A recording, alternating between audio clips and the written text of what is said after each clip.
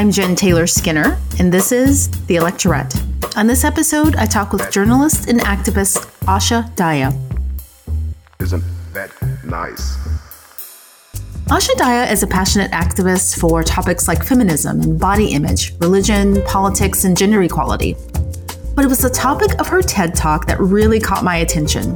Her talk was around the idea of reframing the debate around reproductive rights, going beyond pro-life and pro-choice.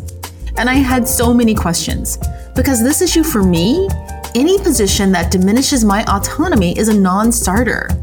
So again, I had so many questions, and that's where we start our conversation. What is the path to middle ground between pro-life and pro-choice? What am I missing? It sounds so ridiculous even when I hear it back, like, but what do you mean? What else is there apart from pro-life and pro-choice? And that's kind of a conversation I really wanted to start. And well, I can't take credit for starting.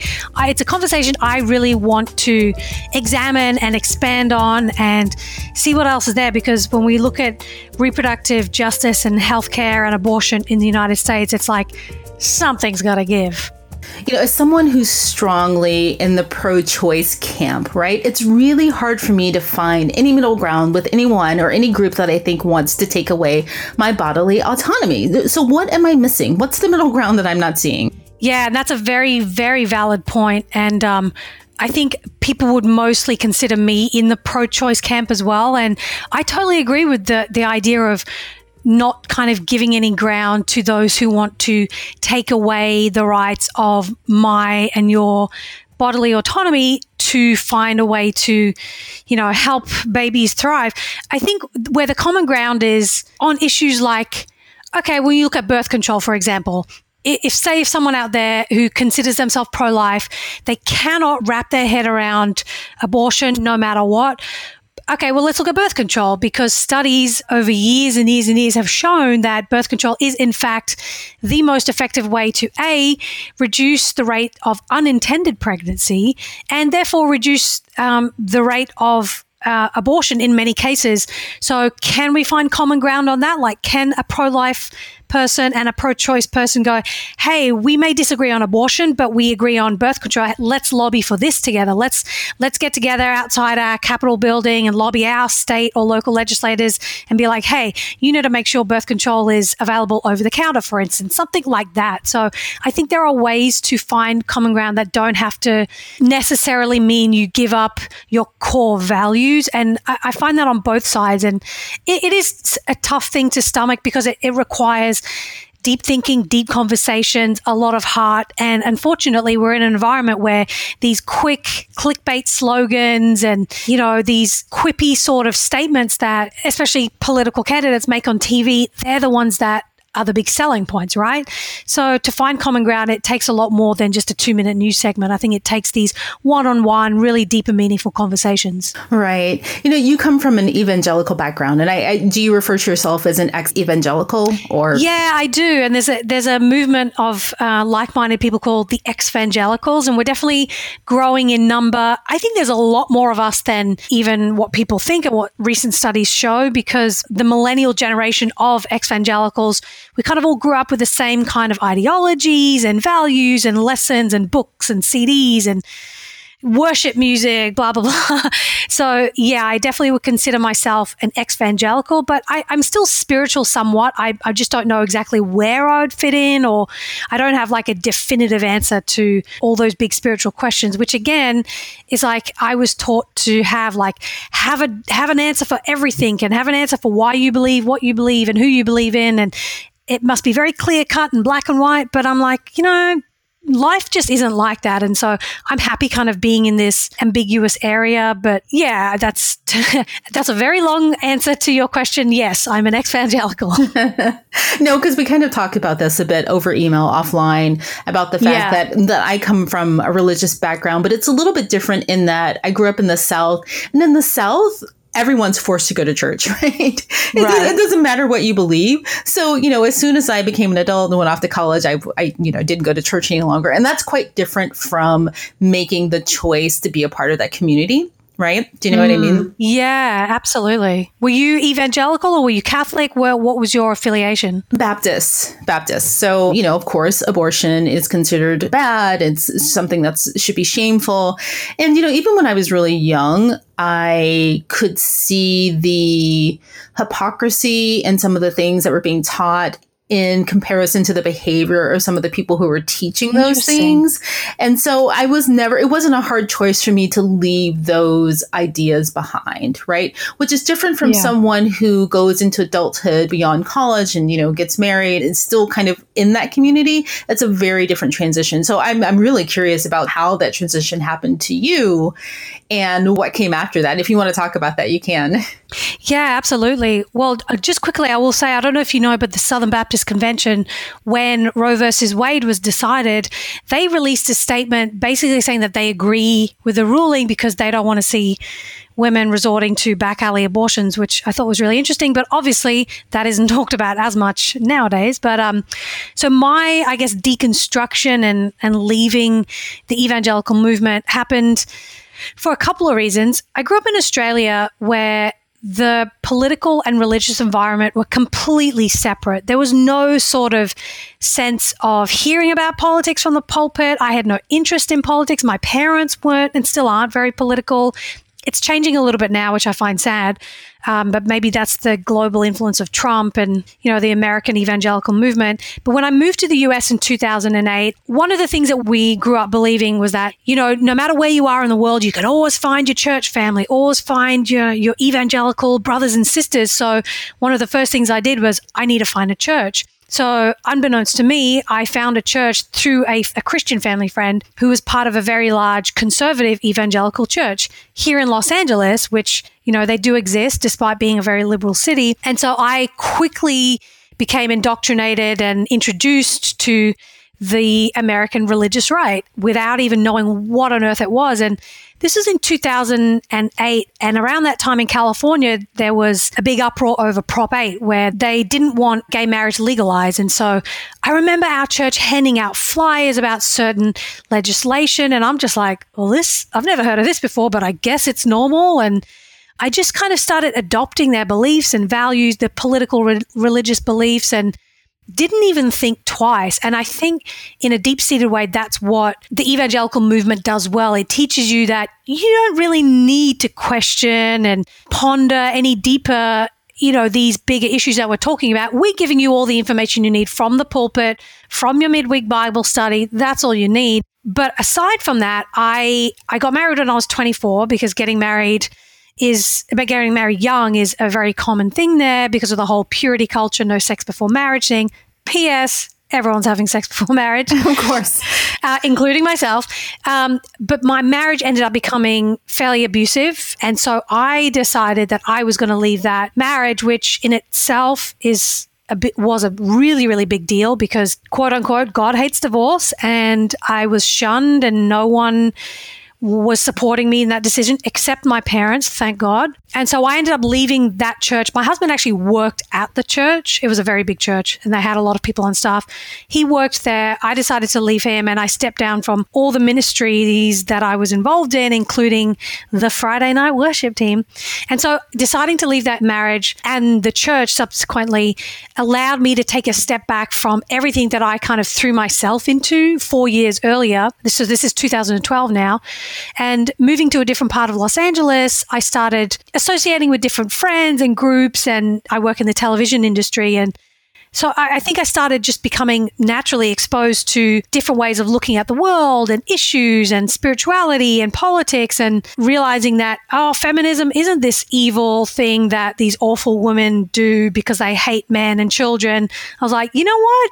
I'm actually a feminist and I'm actually more closely aligned with these very progressive views than what I was taught in this conservative church. So I'm going to kind of explore this route and deconstruct what I was taught basically since birth and figure out who I am away from the influence of parents, church, conservative environment. And so I would still say I'm on that journey, but I've definitely learned a lot about myself, and it's been difficult, but I really like the place that I'm at now. But in a nutshell, that's kind of how I left the church and how I began to disassociate with the evangelical movement. That sounds really, really freeing to me. I mean, did you have a sense of freedom, renewed freedom when you did that? Because I remember when I left home for college and I realized, I had this realization. I woke up usually, hey, I don't have to go to church this Sunday. I just felt really, really free. Did you have that feeling? Yeah, I think I've always secretly felt free when I didn't have to, quote unquote, go to church. But the real, the deep feeling of freedom has only been a very recent thing, because unfortunately, with a lot of the values that we're taught, whether it's about sexuality, about politics, with a lot of that comes a lot of shame. So even though I was confident in the decisions I was making, no, I'm not going to go to church. No, I don't believe this. And no, I'm okay. I'm not going to condemn myself for having sex before marriage and whatever else. I still felt a lot of that. And it wasn't until I started meeting other people in the evangelical community and hearing other like-minded people who'd been through similar stories of abusive marriages and abusive families. My family wasn't abusive, but I'm just saying those environments where you felt like you weren't able to be truly yourself. It wasn't until I started hearing those personal stories that I felt, oh, okay, you know what? I'm not alone. And I think that just shows the power of personal stories and sharing that in a public setting to make other people feel less alone. So, but yeah, it is such a liberating feeling to know that I don't have to adhere to one single type of way of living or thinking to be right or to be good or to be valued in the world. Right. So one of the things that you talk about that happened when you left the church was that women who were still in the church started to come to you privately to talk about their own abortions, right? Yeah. So I was really fascinated with the few women that initially came to me on social media. They would reach out to me. So after I left the church, and my views started changing.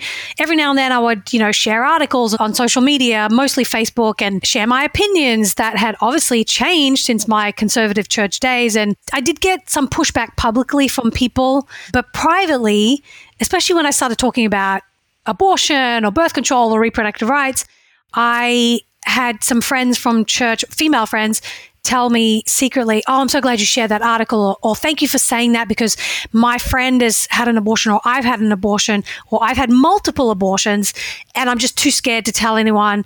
And I'm like, in my mind, I'm thinking, thank you for trusting me with that. And I appreciate you reaching out to me. I'm glad that I'm a person that you feel you can trust, but also let's dissect that a little bit. And so it kind of started me on the journey of, why do they feel like they can tell me now that I'm no longer publicly out there as this conservative Christian? Why am I a safe space and their church that they're so deeply involved in is not? And so that kind of got me started thinking about and started becoming really angry about the state of reproductive rights and how we talk about abortion in America. So I think that one question that came to my mind when I heard that this was happening, this part of your story, and I think that every pro-choice woman probably wants to know this. So when they came to you and they started to talk about their experiences, why and how do they justify aligning themselves politically with these positions? What were some of the ways that they were able to reconcile the position of the church, their political affiliations, and the fact that they were benefiting from having bodily autonomy? Yeah, that's a very good question. I don't think there's one standard answer for it, but there's a few different things that I've identified over the years speaking to these people. And a couple of the women I've spoken to from my former church have agreed to go on camera and share their story publicly. And I'm really thankful for that they want to be part of this conversation. So the first thing I would say is, a lot of them don't actually know what the Republican Party vote for on a daily basis. They don't actually know that, for instance, there are many of them who are on services like Medicaid and Medicare.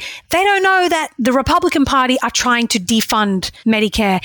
They think Obama was trying to do that, and they don't understand that the ACA was actually trying to expand Medicaid and Medicare access. So things like that, where they don't fully understand the intricacies of it, give you an idea on a larger scale how much lack of nuance and deep discussions there are about how politics plays into your everyday values, So that was a big thing for me. The second thing that I want to say is they're more ashamed of people publicly knowing that they had sex outside of marriage by seeing a visibly pregnant belly than they are about getting an abortion and quote unquote, covering up their quote unquote mistake, which is the way one friend put it to me. when she became pregnant and she shared her story publicly with me and on my blog, she told me it was a one-night stand, first of all. She did get an STD, and her first thought was, I'm going to go to Planned Parenthood and get an abortion and just start all over again. God's going to forgive me and I'm going to get on with it. And it's like, so you're already, living in the assumption that you are forgiven, and that you're able to justify what you did, but yet you want to protest the right of other women to have the same access to you. And one of the women who has shared her story publicly, the one who had a one-night stand and got an STD, she said to me, she still calls herself a pro-life Christian. She's not very involved politically and doesn't, look at stories every day and all of that. She once told me Obama was bad. And when I asked her why, she couldn't answer, that kind of thing. She was like, I totally used to judge before very quickly about people who would get abortions. And now I realize you don't know anybody's story. So like just that little bit of ground she was able to understand just going through it herself was like, that's an opening right there. That's someone who I can see would be like, I still identify as pro-life and I'm able to find common ground in perhaps sex education or contraception access, things like that.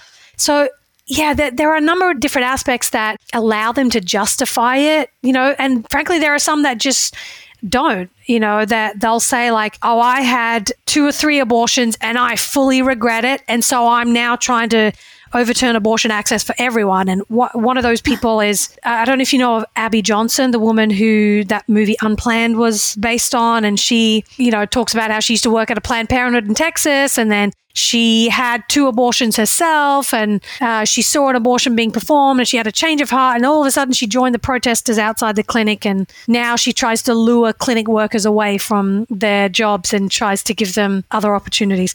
So there's a whole gamut of reasons why pro-life, Christian, Republican, Catholic women will also choose abortion on the same rate as anyone else. So it's a matter of like having those one-on-one conversations and getting to the heart of like, okay, there's obviously something more going on here than just people who are having abortions and people who are not. So yeah, it's interesting. Wow, no, that is really interesting. And I guess the last woman you mentioned, I guess it's kind of like a redemptive act for her, right? To absolve herself from guilt from her own abortions, which is really, really, yeah, I just find that really interesting. And the other woman you mentioned where someone's had an abortion and then they ask for forgiveness and then they just go on about their lives and they go back to church and they never have another one night stand. I mean, probably they will have another one night stand. But, I wonder in their minds, and you don't have to answer this, but I just wonder in their minds what they think distinguishes them and their abortion from the women that they're trying to keep from getting abortions. Do they think that like they're good because they've asked for forgiveness and the other women are terrible because they don't think to ask for your forgiveness? Like, I just don't understand how that works. Yeah, I would love to know the answer to that too. I guess there would be a gamut of answers, I'm sure.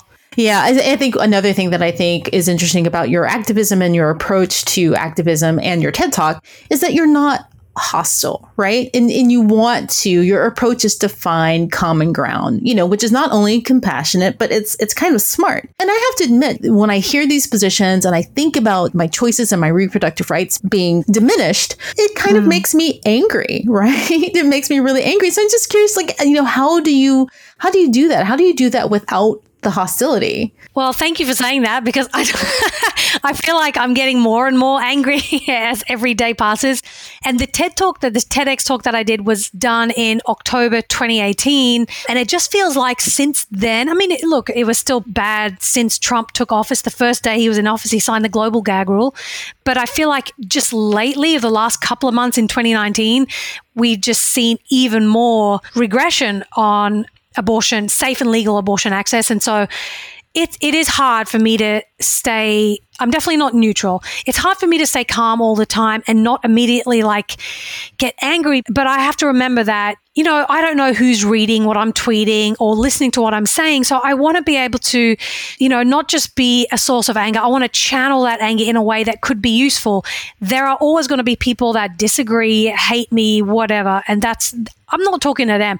I'm talking to the people that are interested in hearing information. So for me, it's like, how do I combat the anger and the hostility that is rising within me? And for me, it's like being informed, constantly reading stories and articles and looking at the data and informing my opinions around that and starting conversations around that. And often it is calling out hypocrisy where it is warranted. Like just recently we've seen, or the way that migrant kids at the border are being treated, the way that a lot of these migrant youths are dying in American custody. It's like, well, that needs to be called out as hypocrisy because why isn't the pro-life lobbying for that? And what about the women in ICE custody who are having miscarriages? Like that's a life. That, they have a heartbeat, their fetus had a heartbeat, and maybe they wanted to bring that pregnancy to term. Why aren't they being advocated for in the same breath as, the pregnancies in the United States? And so for me, it's just a matter of situation by situation, being informed and, figuring out what the best way forward is. And as a side note, one of the best pieces of advice that I had read, I did an interview with a woman named Gloria Felt, and she used to be the CEO of Planned Parenthood Federation of America before Cecile Richards. And one of the things that she had talked about, she now runs a company called Take the Lead, where she talks about women in leadership and leadership positions. One of her things was, it's past time for us to stop fighting back. It's time to fight forward. How are we going forward? How are we going to move this issue forward with our values, with our ideas, and with our passion? And I really love that idea. So that's kind of something that I'm trying to implement into the advocacy work that I do, the information that I share, and things like a TED Talk and the docuseries that I'm doing. So, yeah, I'm hoping I could be a fighting forward person as opposed to just fighting back. Yeah, I like that idea, fighting forward.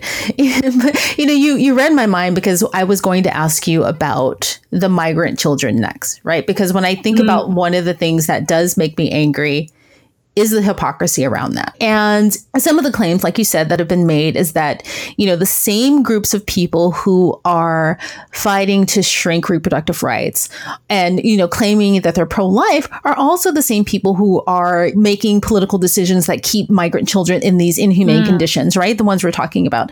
And a lot of activists, including myself, have changed the labeling, and they're not calling these people pro-life because obviously these positions are not pro-life, but they started calling them, anti-abortion, anti-choice. And my favorite, and I don't know if anyone uses this but me, is anti-reproductive justice. Because if you look at the whole of their positions, right, denying the rights and the life of migrant children and denying the rights of bodily autonomy for women, they're just completely anti-reproductive justice. I mean, do you think that labeling and that relabeling is fair? And it's actually kind of hostile. We were talking about approaching this from a non-hostile place versus approaching it from a hostile place. I feel like relabeling it is kind of a hostile act, but do you think that's fair? I do think it's fair, actually, because it's time to reframe the narrative. I feel like the pro-choice community, the reproductive justice community have forever been on the defense because the quote-unquote pro-life movement and lobby has been so powerful for so long, and they've been so great at narrative and messaging. That's what Republicans do so well, which, I can't stand them for it, but kudos to them. They've done it really well. So I think narrative and the words we use and the labels that we use are really important. And I think we're at a stage where, you don't get to call yourself pro-life if you're not advocating for the child at the border who happens to have brown skin and doesn't necessarily have American citizenship, but a life is a life, right? And if you're saying no because their parents brought them here against their will illegally or whatever, it's like, well, your whole argument just falls apart. And you are not pro-life. You are anti-choice. And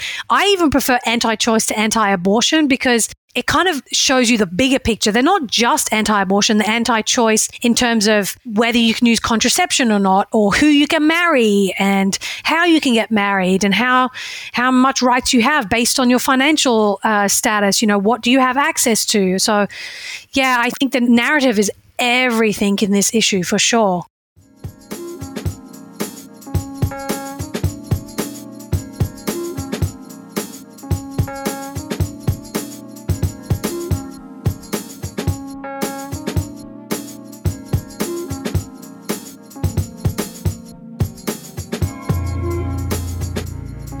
Also, one of the things you talk about when you talk about your activism is the fact that you started to look closely at the data. And one of the statistics you found was around women who were religious, right? And I think it's something like 4 in 10 women were churchgoers when they decided to have an abortion, right? Yep, and another thing that you mentioned is that conservatives are really, really good at messaging.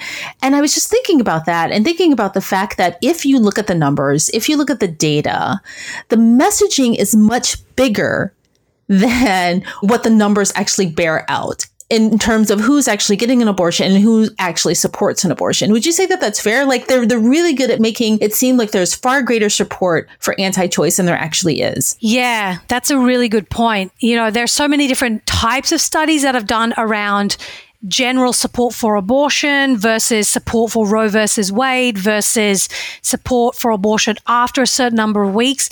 And so it's very easy for them to be like, well, the majority of Americans, 80% or whatever they say, I don't follow their accounts, except when people retweet or screenshot them, support, there's a growing pro-life movement. Actually, that's incorrect. And I know this for a fact because a friend of mine who's a documentary filmmaker, this is just an example, she is making a documentary about the religious right movement and focusing on a few key figures.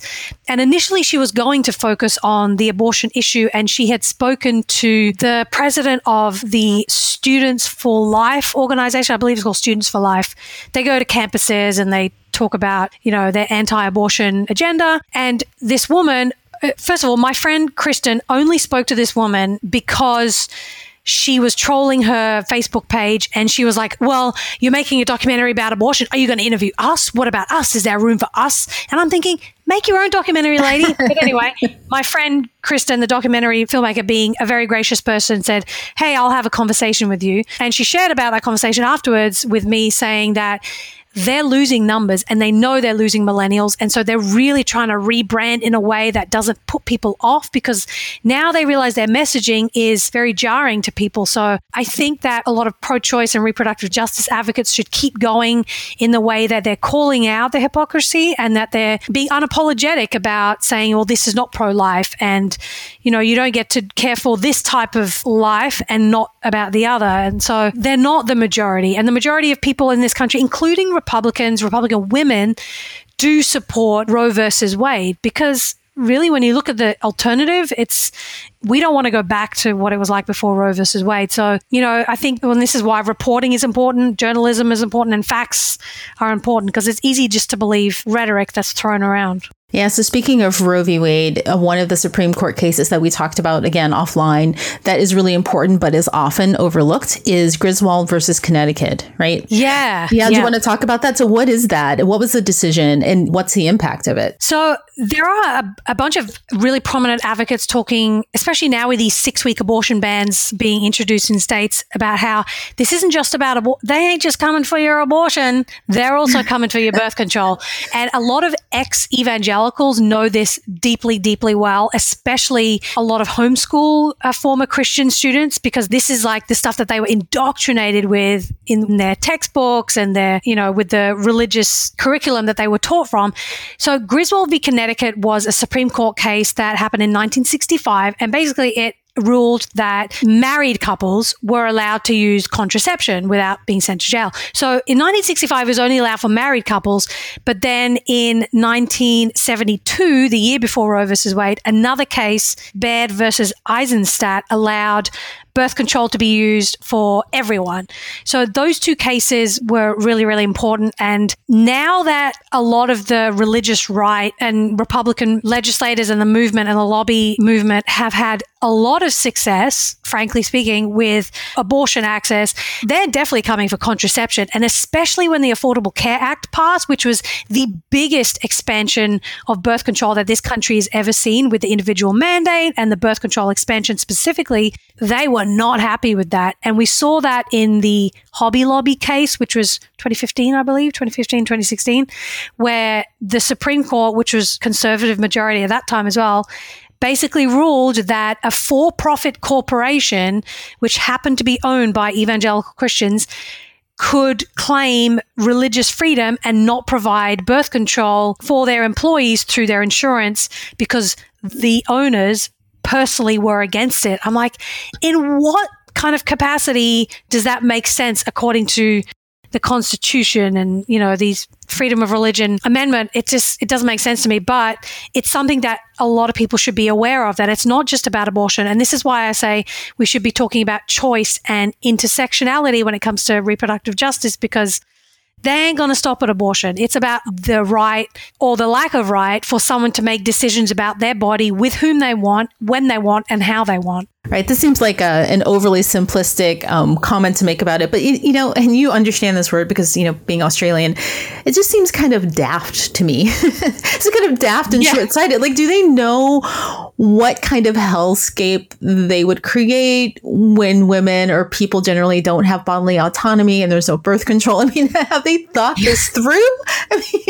I would love to know the answer. I wish I had the answer. And first of all, I love that you use the word daft because that sounds so British. It is daft. Yeah. It really is daft because, and this is where I'm like, hey, people, this is where we can find common ground. And I'm definitely not the only one saying this. There are so many people saying, okay, we get it. You don't like abortion, but hey, here, birth control, that reduces numbers, right? Right. And they're like, yeah, we don't like that because that means you're having sex, outside the boundaries of marriage. And then you start to realize, oh, this isn't about abortion. This is about my body. Oh, I get it now.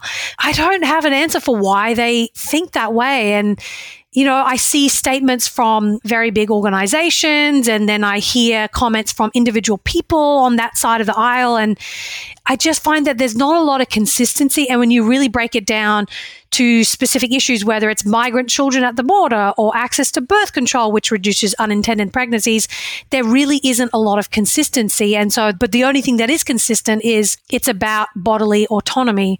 So yeah, it's really frustrating because there are plenty of people out there who just don't want to compromise and don't really care. And also they're not willing to look at what's going to happen when you take away all these rights. People say, oh yeah, Handmaid's Tale, blah, blah, blah.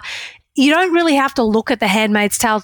All you have to do is look at what's happening in America now. Like Alabama, for instance, when they passed their total abortion ban, which hasn't gone into effect, by the way, and most likely won't, people are like, oh, great job, Alabama, you did it. And one conservative commentator tweeted, Alabama just became a sanctuary state for babies. And I'm like, oh, but did it?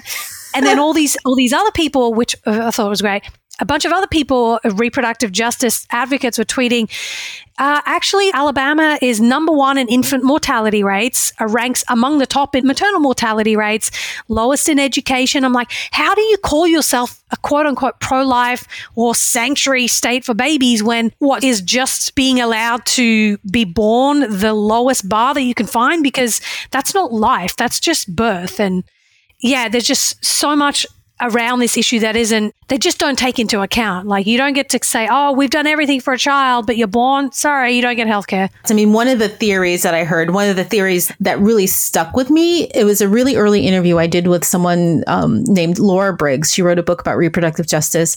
And I asked her the same question about, why were these women voting against their own rights, just generally. Yeah. Her theory was that they aligned themselves with conservatives or with the Republican Party, knowingly giving up some of their rights, reproductive rights, because the bigger picture of what the Conservative Party or what the GOP promises them is more valuable to them. Yeah. And that includes protection from, scary people coming over the border, scary crime. And so if they give up their reproductive rights, right, they will be guaranteed a level of protection as, non-brown people, non-people of color from these other scary elements. And I thought that was a pretty good theory. And there's actually probably a lot of stats and evidence to support that. Yeah, absolutely. And I often say that patriarchy would not survive if it were not for women supporting it. And I've seen it in the evangelical movement. We see it where, these prominent evangelical men who, either sexually abuse people or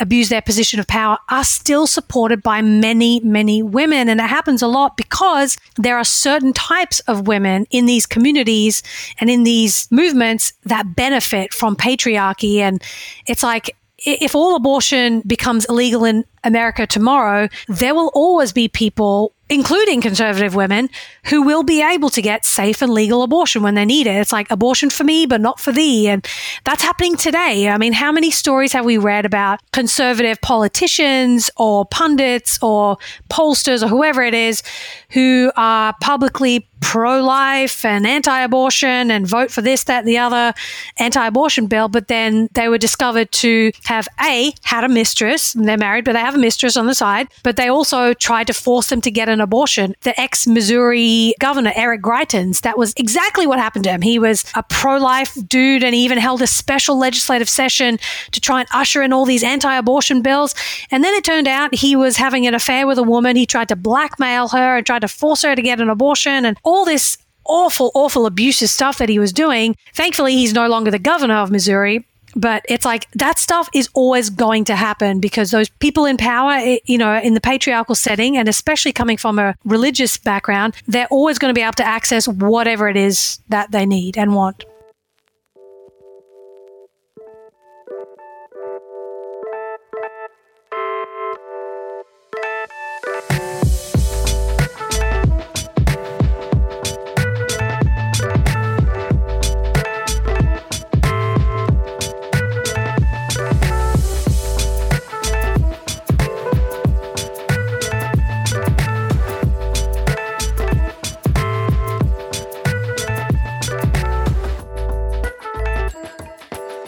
So I wanted to take a moment to talk a bit about the Democratic primary. Big field.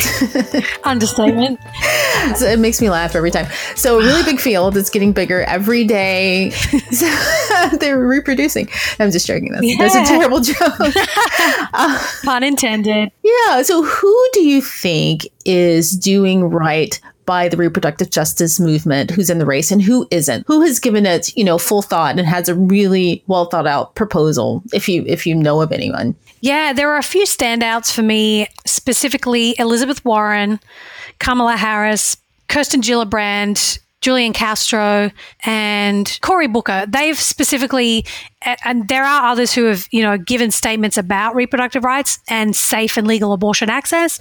But those few specifically from me have come out and made some specific arguments about and policy proposals about how they're going to codify Roe versus Wade into federal policy. They're being full-throated about being against the Hyde Amendment, expanding healthcare access and Medicare and Medicaid access, and making sure that birth control is not attacked and that people have that bodily autonomy to be able to plan what they want to do with their bodies and with their families. So I think those few candidates are far above and beyond. They're not just saying the bare minimum. They're not just like, oh, we condemn this statement. They're like, we condemn these shameful and regressive and antiquated laws that states like Missouri and Alabama and Georgia are passing. And here's what I'm going to do as president. As a candidate, this is how I feel. And then there are some who I just don't think are quite there yet. And I don't want to be just a one issue, a voter, because a lot of issues I'm passionate about, but specifically on this, because reproductive justice is absolutely intertwined with economic justice, with racial justice, with all of these other issues. It's immigration rights as well. I feel like Bernie Sanders hasn't been on the forefront as I would have liked him to be. And I know that a lot of his really, really passionate supporters are like, no, he's pro-choice. His record speaks for itself. And I'm like, yes, I understand that. But also the landscape has changed drastically since even 2016. I don't think Joe Biden is really where it's at when it comes to this. People say, oh, he's evolved. He's personally pro-life. His record speaks for itself, blah, blah, blah. I'm like, I'm sorry. He's just not on par with where I feel the majority of progressive and reproductive rights minded people are at right now, because they don't just want someone to hold the line. They want someone to fight forward, to use that phrase again. They want someone to be like, okay, so what else are you going to do? And enough pandering to the people who have been able to hold power on this issue for so long. That the only way you're going to unseat those people is to do something different. So I really like that Elizabeth Warren and Kirsten Gillibrand, who just spoke at the Planned Parenthood Forum, a number of these candidates did, they were unapologetic about their stance. And that's what we need to see more of from these candidates. Like, stop trying to feel like, oh, I've got to appeal to the Trump base and the GOP base and this base and that base. It's like, no, fight for your values and the right people will vote for you. And that's what matters more than anything. That does not surprise me. I could have guessed that those four candidates, Warren, Castro, Gillibrand, and Harris, because, they've actually fleshed out a lot of their policies in detail. And so it doesn't surprise me that they have the strongest positions on reproductive justice. And here's the thing that I think a lot of people are missing. I mean, we could go on. We could probably have an entire episode on Biden's positions. But, I mean, I don't know if we need to do that. But but here's the thing. He's had enough airtime. He's had enough. Goodness, he's the front runner. But, here's the thing that people are missing. And I think that this is the same with criminal justice reform. It's the same with, a lot of other issues that are kind of really top issues, voting rights.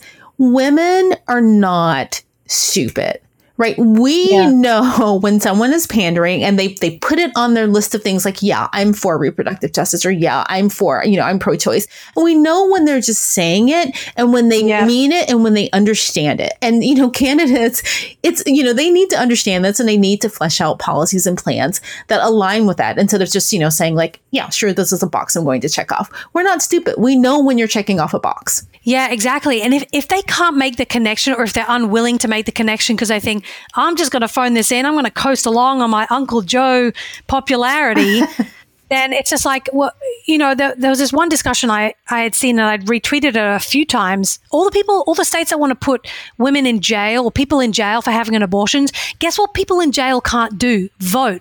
You think that's not connected? Of course it is. Like, that's a voting rights issue. So then it's like, if they're not talking about voting rights, criminal justice reform and immigration reform and, all these issues related to reproductive justice, you don't fully understand why we're so angry and we're so loud and we're going to be unrelenting in our desire to push these candidates to make a stance on this once and for all. And so, I don't think you start equivocating. We know exactly where you are. We're not stupid, like you said. So one of the things I wanted to say about these candidates, we've got 25 or 26 candidates. Yes. Oh my gosh. Maybe 50 as of tomorrow. I don't know. But I just want to say, and I want to be clear about this, is that thinking through all of them, and some of them are on the margins for me, all of them would be better than Trump, right? If we could just flip a switch and say, okay, you're the president now, I think every single person who's running would be better than Trump. Right. But here's the thing. And I tweeted this on social. I tweeted this, a couple months ago, is that right now we're in the primary phase. We have a choice. We can vote for someone who isn't Trump and we can move forward from where we started, or we have a choice of just voting him out. We have a choice of voting him out and then moving forward on a lot of these issues. And that's the choice that we have right now. Yeah, I agree. And one of the things that I didn't really like about Joe Biden's campaign video when he announced was that it was all just being against Trump. It's like, that's great. Everyone on the side is against Trump. What are you for? What are you going to fight for? That's what people want to see because, okay, Trump gets out of office, the GOP lose power, then what? It's like, then you got to do the work that you were elected to do. And so if you're not doing a both and, if you can't like walk and chew gum at the same time, like be against Trump and, flesh out your policies and, appeal to more and more people, especially unregistered voters, which, let's go after them instead of Trump voters. If you're not doing that, then I feel like your heart's not in it. And also there are a couple of candidates where I'm like, you should be running for the Senate. We need the Senate. Like, why isn't Beto O'Rourke? He's not doing that well in the polls, but he had so much momentum and so much popularity when he was running against Ted Cruz that he could run again and win. And it's like, I don't know, that just things like that irk me. It's like, that's just my personal opinion. I know a lot of people share it. So, well, I want to talk about your documentary, right? So just tell me about how that came about. Is it a single documentary or is it a series? When does it air? How did you decide to do it? Yeah, so it's a documentary series and it came about, I've kind of been ruminating on it for the past few years, especially leaving the church and thinking more deeply about abortion and reproductive rights and deciding that I need to use my 16 plus years of media experience in Australia and the US and put it to something good that I'm passionate about. And right now, this is my issue. And so I have been doing preliminary interviews and I'm in the stage where I'm pitching it to networks and production companies here in Hollywood. And it's kind of been tweaked over the last year or so just based on what's been happening politically and also on feedback that I've been getting. And there is a lot of enthusiasm for it. It's a shame because there are some networks and production companies that will say, this is so important, but it's a bit too, risque for us. And I'm like, But literally everyone in America has an opinion about abortion. You know that people are going to watch it. So the series is called Life at All Costs, Going Beyond Pro-Choice versus Pro-Life. And it's kind of starting off with my story as a journalist and as a former evangelical, kind of sharing where I've come from and why I'm passionate about this issue, and going on a journey to meet people of all different stripes. I don't like to say from both sides of the aisle, because my point is, to kind of forge new ground in this conversation, but meeting all different people and talking about issues like America's high rates of maternal mortality, incarcerated pregnant women and how they're treated, and the foster care system and healthcare and birth control access. And I don't just want to look at it in the US. I kind of want to use the US as the first episode as a jumping off point, but I want to look at what's happening around the world too. Ireland just legalized abortion last year. South Korea has just legalized it. There are efforts to clamp down on abortion rights in parts of Latin America. And for me, it's like trying to really look at personal stories and lives of everyday women and people that are affected, while also looking at the impact of politics and religion, and asking the question, like, does restricting abortion actually reduce it? And why do countries with such low abortion rates have such liberal abortion laws? And how does that work? And what other policies do they have in place, like paid leave and maternity leave and all of that? So that's amazing. Well, I'm sold. I am in support, and let us know how we can support you. Well, if you're listening and you run a network and you run development or you green light shows and you like this idea, hit me up. Well, Asha, Dahya, thank you so much for joining me. Thank you for your activism and for your work around this. It's really valuable. And I hope to talk to you again someday under better circumstances. Yeah, thank you so much, Jen. And I really appreciate you having this conversation. And yeah, here's hoping the next one will be like, we're celebrating everything. Exactly. Thank you so much for listening. If you are enjoying the electorate, please do us a favor. Please leave a review on iTunes. It helps us grow so much. It's so easy, and if you're listening right now, you're probably halfway there. Just click the ratings and review tab in iTunes, write something nice about us, and select a rating, preferably 5 stars, and hit submit. And voila, you've just helped other people who are passionate about voting rights, civil rights, reproductive rights. You've helped them all find this podcast. And thank you so much for listening. And until next time, keep up the good fight.